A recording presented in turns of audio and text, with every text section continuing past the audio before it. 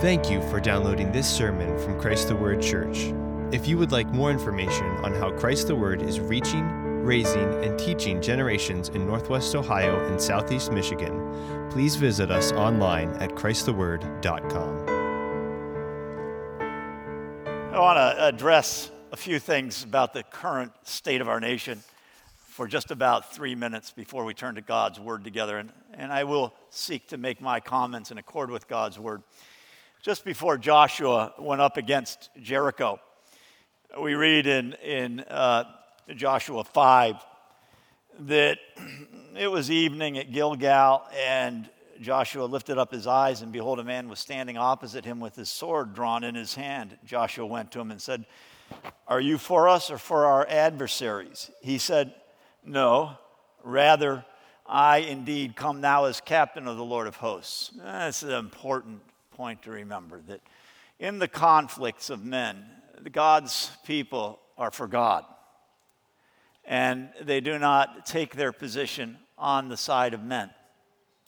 This is not their chief alliance, their chief loyalty. Now, I said they do not take their position on the side of men, and that's an important point, that we are loyal to God and alone. The Lord's army is for him. But there is no doubt going to be a time when, in your life and mine, we will have to choose sides in things. And we pray for wisdom in those times. There's an interesting passage in Genesis. Lot and Abraham have separated, as Pastor Gary Knapp spoke about 2 weeks ago, about that separation. And in the meantime, between their separation and God's destruction of the city of Sodom, together with about 3 other cities, rebelled against the king who had been ruling them, whose name was Chedorlaomer. And Chedorlaomer defeated the king of Sodom and took captive Lot and his whole family. And so the political alliance that Lot was a part of, because he was living in Sodom, was defeated. Lot was taken captive.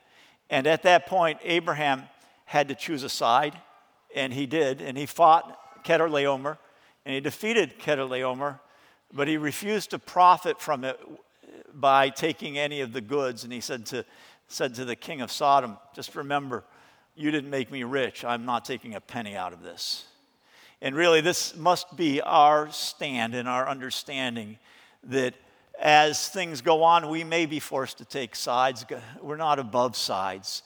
But in the end, our side, our loyalty is to God, and we do not identify with one party of this world over another.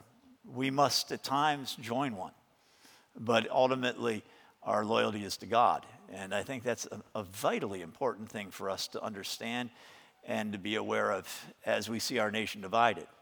We're not so clean that we can stand above the fray. The time will come when we'll have to make choices. But even then, we must remember that God is our paramount choice, and nothing we do is for any other cause than the glory of God. So will you stand with me? We're going to look together at Matthew 12. For the next 3 weeks, I want to challenge you, as Jesus challenges the people in a series of passages that's found at the end of chapter 12. A series of challenging passages which I believe provide a good and useful challenge for you and for me at the beginning of a new year for our entire church. And the first is the challenge that's found in Matthew 12, 38 through 42. And that's our passage this morning. The next is the challenge that's found beginning in verse 39, 43, and it goes through verse 45. And the final one is 46 through the end of the chapter. I am looking at these as the challenge to flee, the challenge to be filled or to fill, and the challenge to obey. Flee, fill, obey. And these are the 3 things that I hope God allows us as a congregation to do this coming year: to flee, to be filled, and to obey. Flee, fill, obey. Matthew 12, 38 through 42. Then some of the scribes and Pharisees said to him, "Teacher, we want to see a sign from you." But he answered and said to them, "An evil and adulterous generation craves for a sign, and yet no sign will be given to it but the sign of Jonah the prophet. For just as Jonah was 3 days and 3 nights in the belly of the sea monster, so the Son of Man will be 3 days and 3 nights in the heart of the earth. The men of Nineveh will stand up with this generation at the judgment and will condemn it, because they repented at the preaching of Jonah. And behold, something greater than Jonah is here. The queen of the south will rise up," that's the queen of Sheba, who came to see Solomon, "with this generation at the judgment and will condemn it, because she came from the ends of the earth to hear the wisdom of Solomon, and behold, something greater than Solomon is here." The word of the Lord. Please be seated. Heavenly Father, this is your word, and we ask you to speak through it. Guide my lips, Father.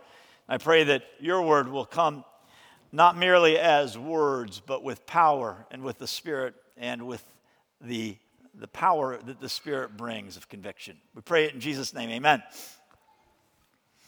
This is the first in a series of challenges, I said, the first of 3. This week it is to be a person who is put to flight, who flies away, a person who runs. Next week to be filled, following week to obey. This morning to flee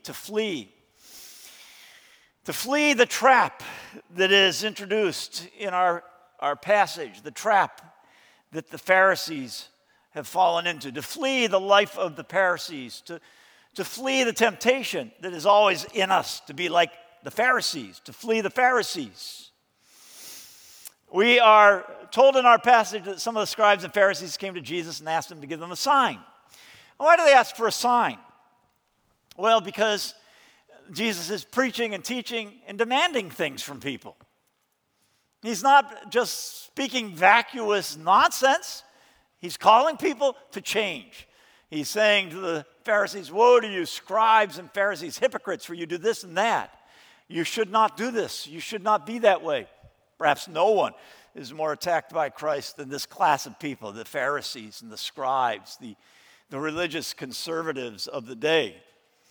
And so they come to Jesus and they say, "Give us a sign." Well, what are they saying, give us a sign for? Because they're saying, "You haven't convinced us yet.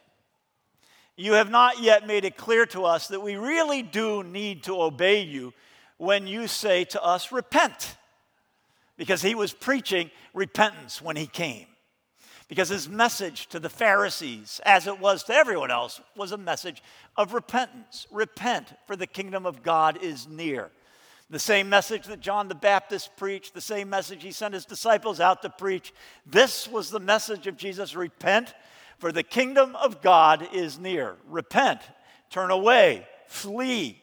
Flee from your sin, because God has come close to you. Someone greater than the Queen of Sheba and Solomon, someone greater than Jonah is here. Repent. The kingdom of God has come near. That's exactly what Jesus has been preaching, and this is precisely what the Pharisees do not want to do.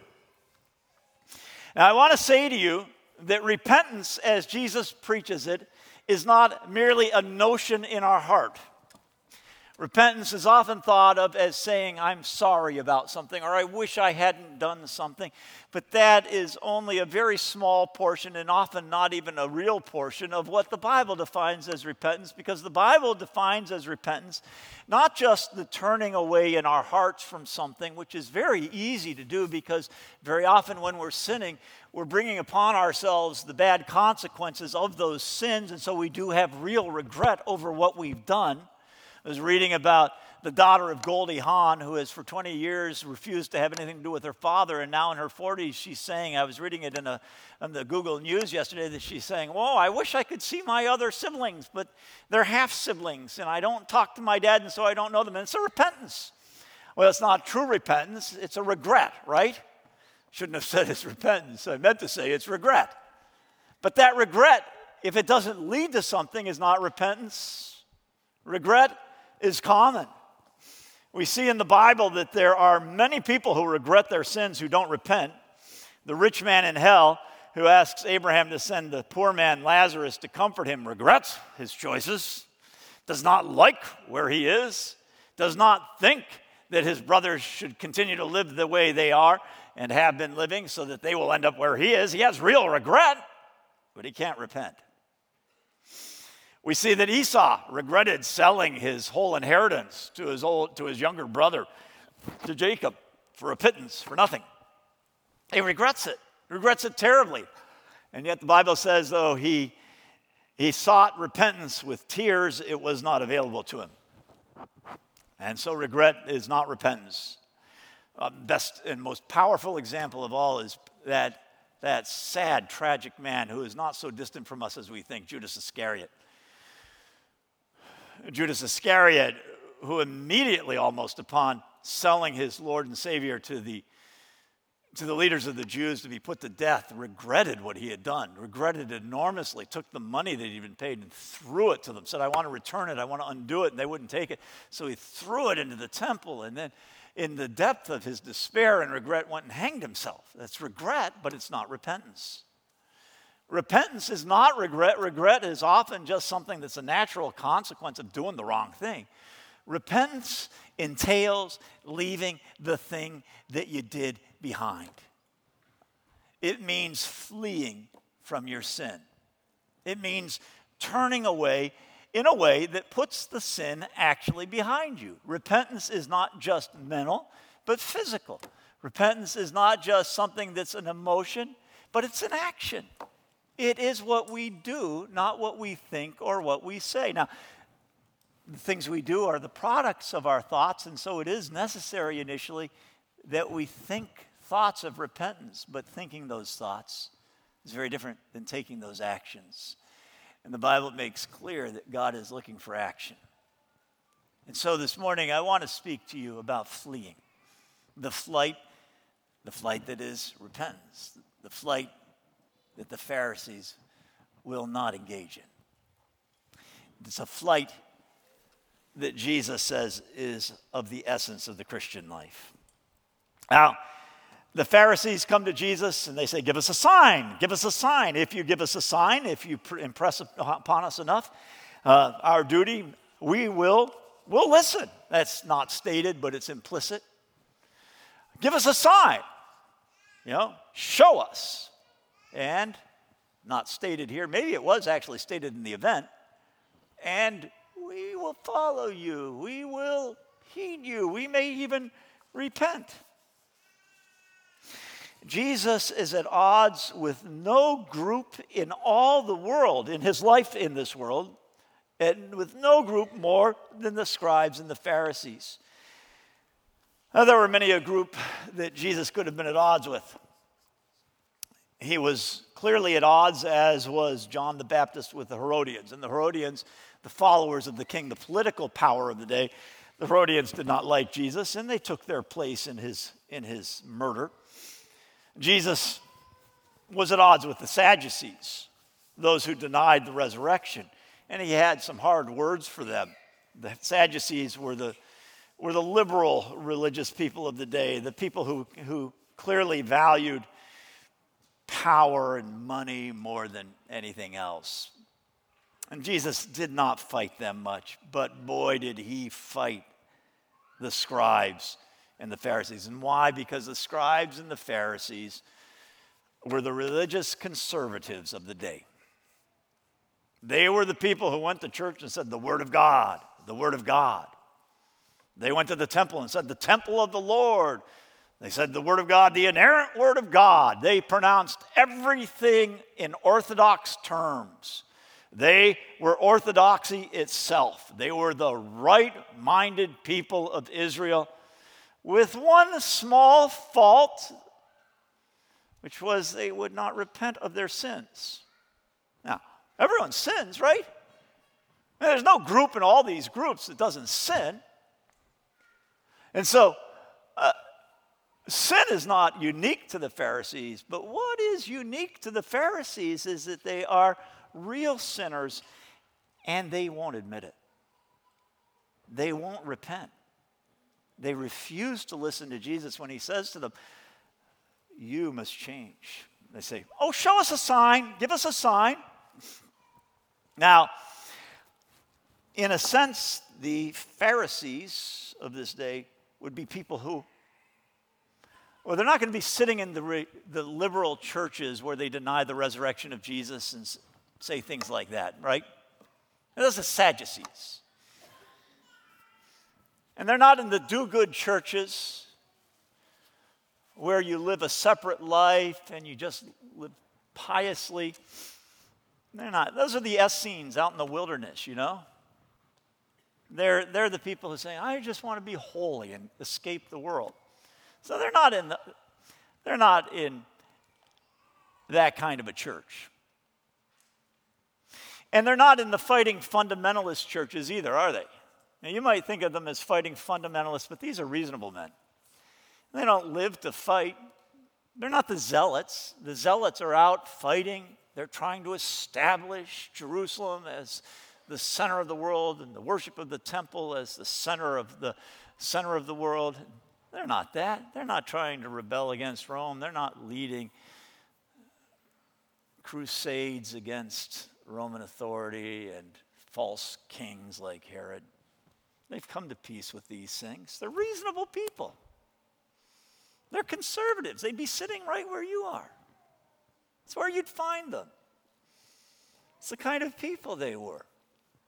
Reasonable people of the world who lead very good lives, lives that appear like pillars of rectitude. They say the Word of God. They know the Word of God. The problem is the door to the church, Jesus says, is a door that you enter through repentance, through leaving your sin behind. Now, there's more to it than that, and we'll come to that next week, be filled and obey.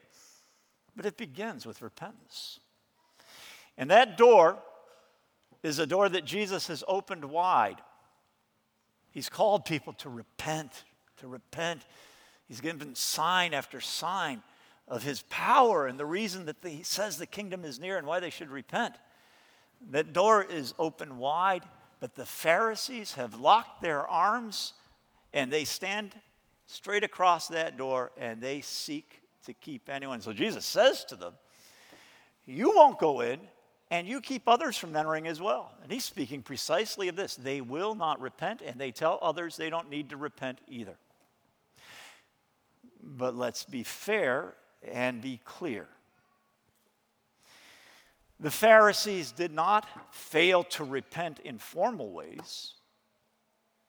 Okay? Now, formally, yes, we must repent. Oh, we must repent. And that's what they did every week when they went to the temple and made their weekly offerings. That's what they did at the Passover and the Day of Atonement. They repented very formally. They said, we are sinners. Father, I'm glad that you love me. I'm glad I'm not quite a sinner like that guy, that tax collector over there. I am a sinner. I'm not that bad. And so they repent in a formal way of minor things. And they never publicly repent of being wicked. I want to say to you, brothers and sisters, about your life and your leaders, about your life, if you never speak in a small group or in a setting like our worship service or in your family, if you have a family, of real sins in your life, if every sin you confess is the kind that you'd be comfortable coming up here on the stage and confessing, well, then you might be a Pharisee. Because the Pharisees' every sin is an excusable sin. It's a minor sin. They're not like those wicked people. They're just not like them. So I say to you, when was the last time you confessed to the elders, to your small group, in any forum where it's not absolutely safe that you are a sinner committing grievous sins? Now, of course, I take it for granted that you are a sinner committing grievous sins. Am I wrong?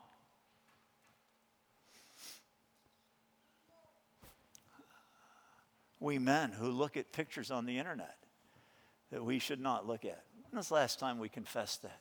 I'm not advocating confessing it to your wife. I'm saying to men who will hit you about it, to the elders. I'm not always sure it's the best thing to confess it first to your wife. I think that's an excuse at times. How many of you have ever admitted that you have looked at unclothed women on the internet? Admitted it to the elders. Let me add, I'm speaking to you, women, I'm talking to you about your tongues. Perhaps porn as well. But these sins that we can gloss over and say, well, I was just being that way. These sins that we think we can erase by erasing the internet history on our browser. Oh, it's gone. When was the last time you admitted the real sins, the great sins of your life? Don't follow leaders, brothers and sisters, who don't admit real sin. We live in a world where the religious conservatives are all clean men. Really clean men. There's just no dirt in them. You'd think that they were conceived immaculately and they never go to the bathroom. They're so clean. They're clean. They speak about God in clean ways. They talk about His grace and His goodness and His mercy. And you'd never know that they're looking at evil stuff on the internet until it comes out. You'd never know that they are engaging in affairs with women that aren't their own until it comes out. Look for leaders who will admit that they sin. Look for leaders who admit that they need the grace of God because they're desperately wicked. Who understand that the heart of man is deceitful above all things and desperately wicked, as Jeremiah says. Those are the leaders you can trust. I praise God that I'm on an elder board and that you are led by an elder board, and I'm governed by an elder board as your pastor. That when we come to confess our sins together, and we do this at times just as the elder board, but we also do it every time that we pray for healing for someone, because James says that when someone is ill, go to the elders and ask for prayer. And James says also that when we're praying, we should confess our sins to each other that we may be healed. And so it's a very clear tying of confession of sin to physical healing. And so every time someone comes to us for healing, asking for prayer, we stand, and those of us who are engaging in it, we confess our sins. I'm proud that real sins are talked about there. Lust, anger, pride. Because those are men you can trust. Those are real men. You know, the Pharisees and the scribes, they're reasonable men. They're men of the establishment. And probably these men who come, these particular members of this class, consider themselves even more open-minded than most. These men who come seeking a sign are pursuers of truth, they think. They're willing to give a new voice a chance. They're adventuresome and fair-minded men. They actually give Jesus the respect that they themselves want, because they always want to be called teacher, rabbi, rabbi. They call him rabbi. They say teacher. Teacher is the title they crave, and at the outset they gave it to Christ. In Matthew 15, we'll see another group of scribes and Pharisees come seeking a sign, but they don't greet Jesus saying teacher. And Matthew tells us at the outset that they came to test Jesus, but that's not said about these men. They say, teacher, give us a sign.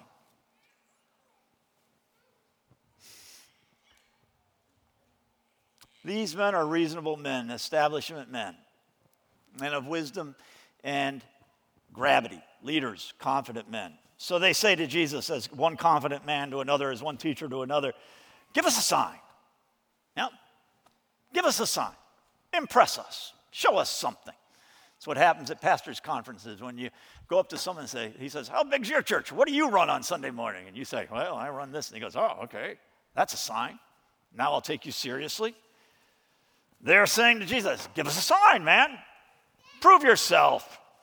This isn't a great imposition, is it? After all, Jesus is constantly performing miracles, but Jesus gives them a peremptory no. No, no. In fact, it's not a simple no, it's a resounding no. It's an in-your-face no. An evil and adulterous generation, Jesus says. An evil and adulterous generation craves for a sign. What has he just called them? An evil and adulterous generation. He said, you evil, adulterous men. Yet no sign will be given to it. Now, you may have heard this story before, and so it may not strike you with the force it undoubtedly had in the event itself. But in the event itself, for Jesus to say an evil and adulterous generation craves for a sign, is to respond to an overture with a slap. It's responding to a certain degree of collegial friendliness with a wham across the face. All they ask is what Jesus has constantly been doing, a sign, a miracle, evidence of his power. And if you were there, you might think, well, Jesus, I mean, these are the first Pharisees in a long time to show you any public respect. Why can't you meet them halfway? Let's make nice. Let's accommodate them, be generous, be broad-minded, give them what they ask, and you'll win them. Of course, that's not true, is it? Because Jesus has done sign after sign after sign. Jesus is not opposed to giving signs, is he? Does Jesus refuse signs? If you've read the Gospel of John recently, you know that John says there were 7 signs Jesus did, each of them a great miracle. And he says these were his signs. Now, every miracle was a sign, but Jesus did some especially as formal signs to the people that the kingdom of God had come upon them. And so, Jesus is willing to give signs, but on this occasion, with these men, who he's been calling to repentance, he is not willing to give a sign. Jesus knows these men. And these men know Jesus. They're not ignorant of what he's been doing, of his miracles. It's not like the Pharisees and the scribes were always off somewhere else when Jesus was doing his miracles. We know they were there because time after time when Jesus does a great miracle, they criticize him for it. They criticize him for the very signs this group now seeks. They criticized him for healing on the Sabbath. Criticized him for saying, your sins are forgiven to the paralyzed man he healed. They accused him of being in league with Beelzebul, Satan, in casting out demons and freeing the man who was bound by Satan from the bondage that made him blind and mute. That man that we just read about earlier in this chapter. They know what Jesus has done. But they are unpersuaded. Unpersuaded. Unpersuaded. Not unpersuaded that he can work miracles. Unpersuaded that they must repent, that they must change. Unpersuaded. Prove it, they say. Make us do it. Show us a particular sign. Show us a sign. Give us the evidence that we need to know that we should repent. Do you know how this differs from every other time that Jesus did a miracle and performed a sign? Here, they ask for a sign so that they will believe him. Every other miracle Jesus did, they believed him and asked for a miracle. They began with belief and said to him, please do a miracle. These men say, we're not going to believe you unless you do a miracle. Prove it, they're saying. Prove it, and I will believe. Give me a sign, and I'll obey. Now, I suspect many of us are doing something similar in our lives today. We know what God has said. We know his will. We're aware of the areas in our lives where we need to change, where we need to repent. We're just like the Pharisees. We know what Jesus has said. We know what God has said. But like the Pharisees, we're saying to God, give me a sign. Prove it to me. Make me do it. You know, if you If you're really against my porn habit, get me caught. Expose me publicly. Not recognizing that one of God's great ways of dealing with sin and allowing us the freedom and grace of repentance is by causing us to acknowledge publicly our sin by ourselves. So David, who's hidden his sin with Bathsheba, writes a psalm and sings it before the people about what he did and how he had to go to God to create in him a clean heart.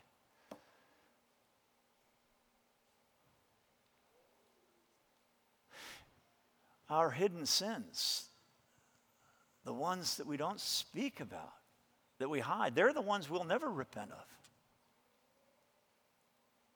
Speak about your sins. Are you looking for God to do something special to convince you need to obey him?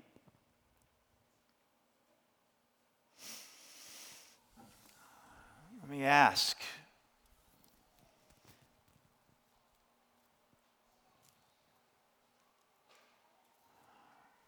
What sign, what miracle, what deed of God would force you to take up the battle against the sin that's killing you?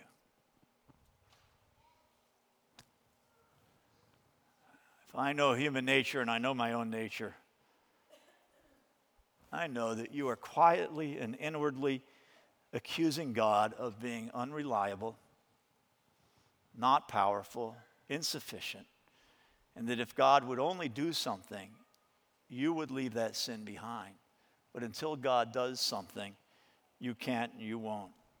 You're looking for a sign rather than accepting the sign that Jesus offers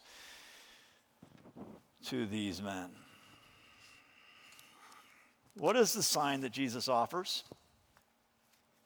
Don't ignore the sign he does offer them. He says, there's going to be no sign given you to this adulterous and perverse generation, this evil generation. Actually, he does offer them a sign, but it's not the sort they want. What he says to them is, an evil and adulterous generation craves for a sign, and yet no sign will be given to it but the sign of Jonah the prophet. For just as Jonah was 3 days and 3 nights in the belly of the sea monster, so will the Son of Man be 3 days and 3 nights in the heart of the earth. This is a sign for this evil and adulterous generation, the sign of Jonah. 3 days and 3 nights in the belly of the sea monster. It's a powerful sign.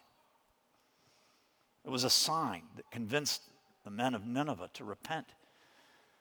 Jesus says, hey, the men of Nineveh repented at Jonah and this sign. They repented. I'm greater than Jonah. Something greater than Jonah is here. Why aren't you repenting? Yeah. Then he talks about the Queen of Sheba coming to Solomon and says, the Queen of Sheba and the men of Nineveh are going to stand up and they're going to speak to you. Actually, this is true. Our neighbors around us who are engaged in flagrant lives of sin in the judgment will stand up and speak to us because we knew and continued in our sin where they were ignorant.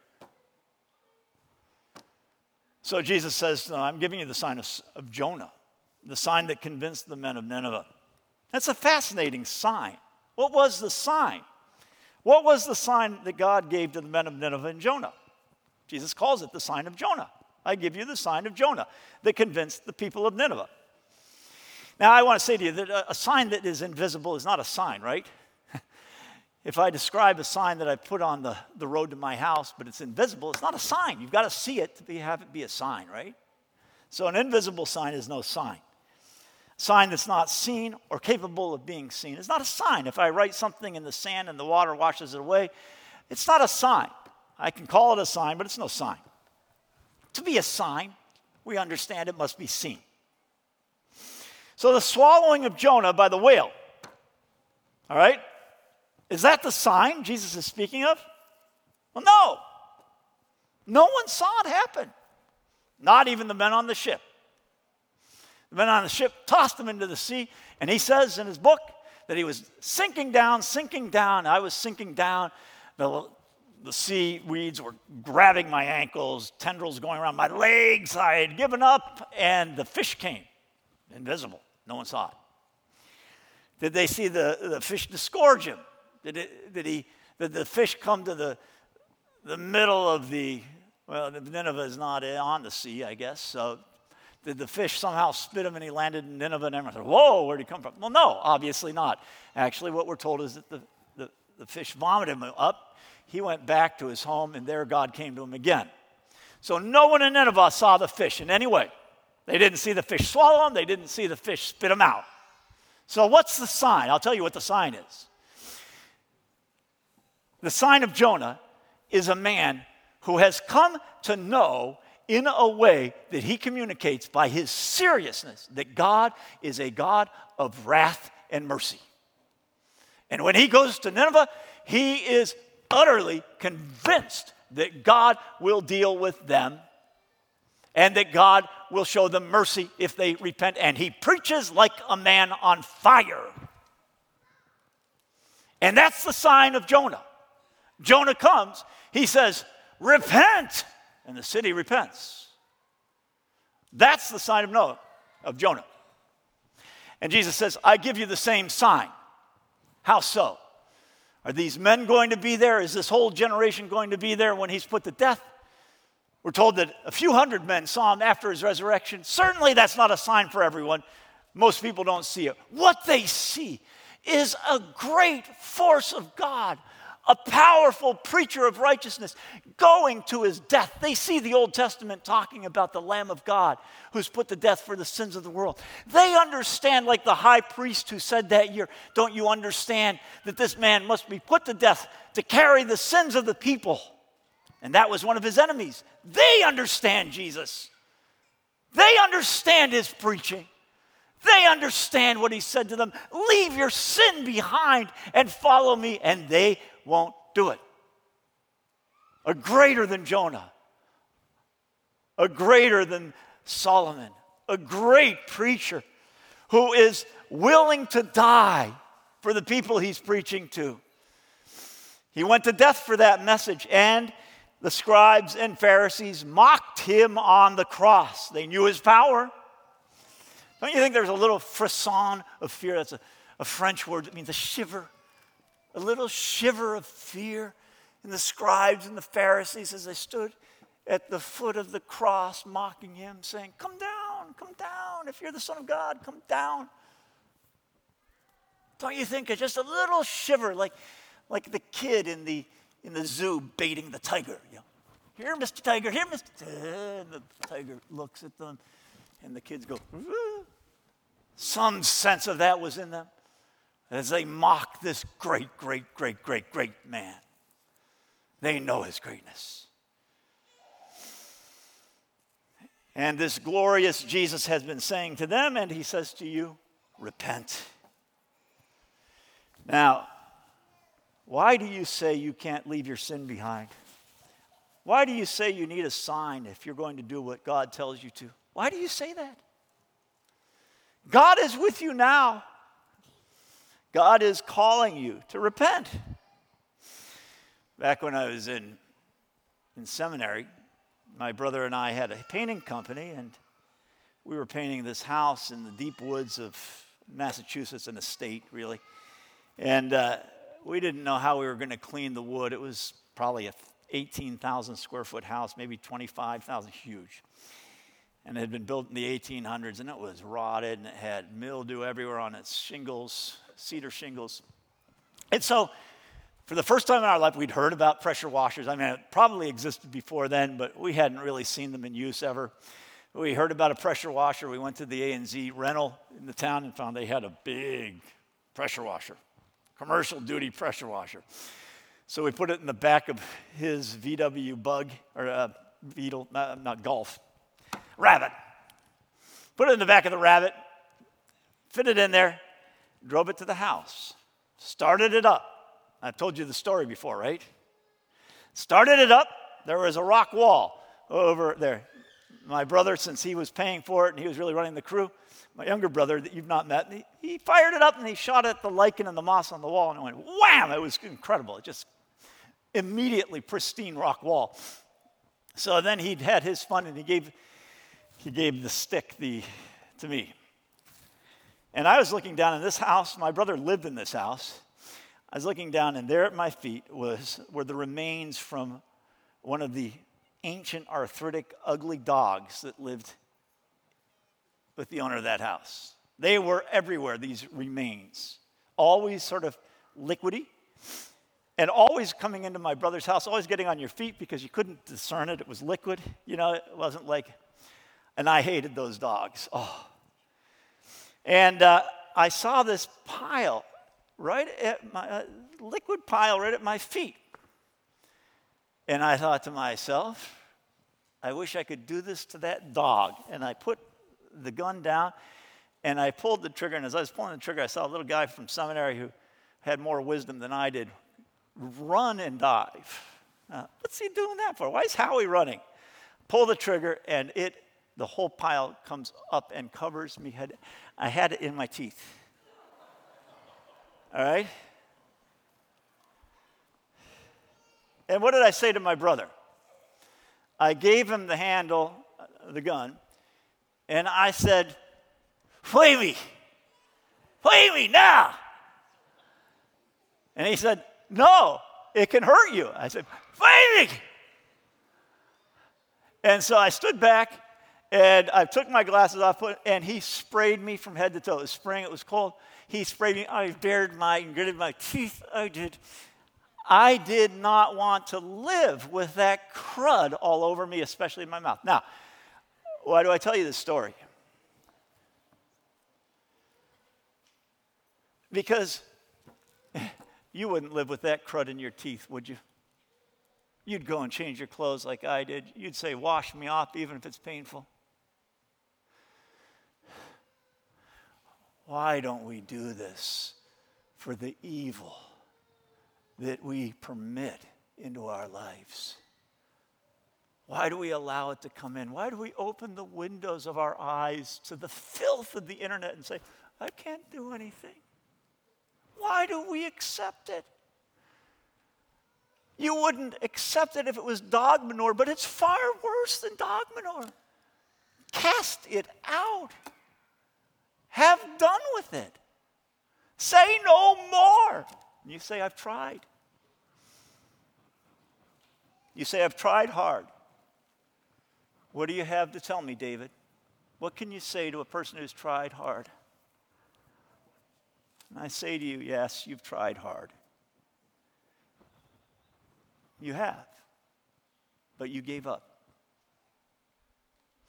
The Bible says not to live in tomorrow, nor to live in yesterday, but sufficient unto the day are the worries and the troubles thereof. You say, "I can't keep from porn tomorrow. I can't keep from gossip. I can't keep from anger tomorrow." I say, "Don't worry about tomorrow." But you're not doing it right now, and it's by your will, isn't it? You're not doing it right now, which proves to me that you can say no.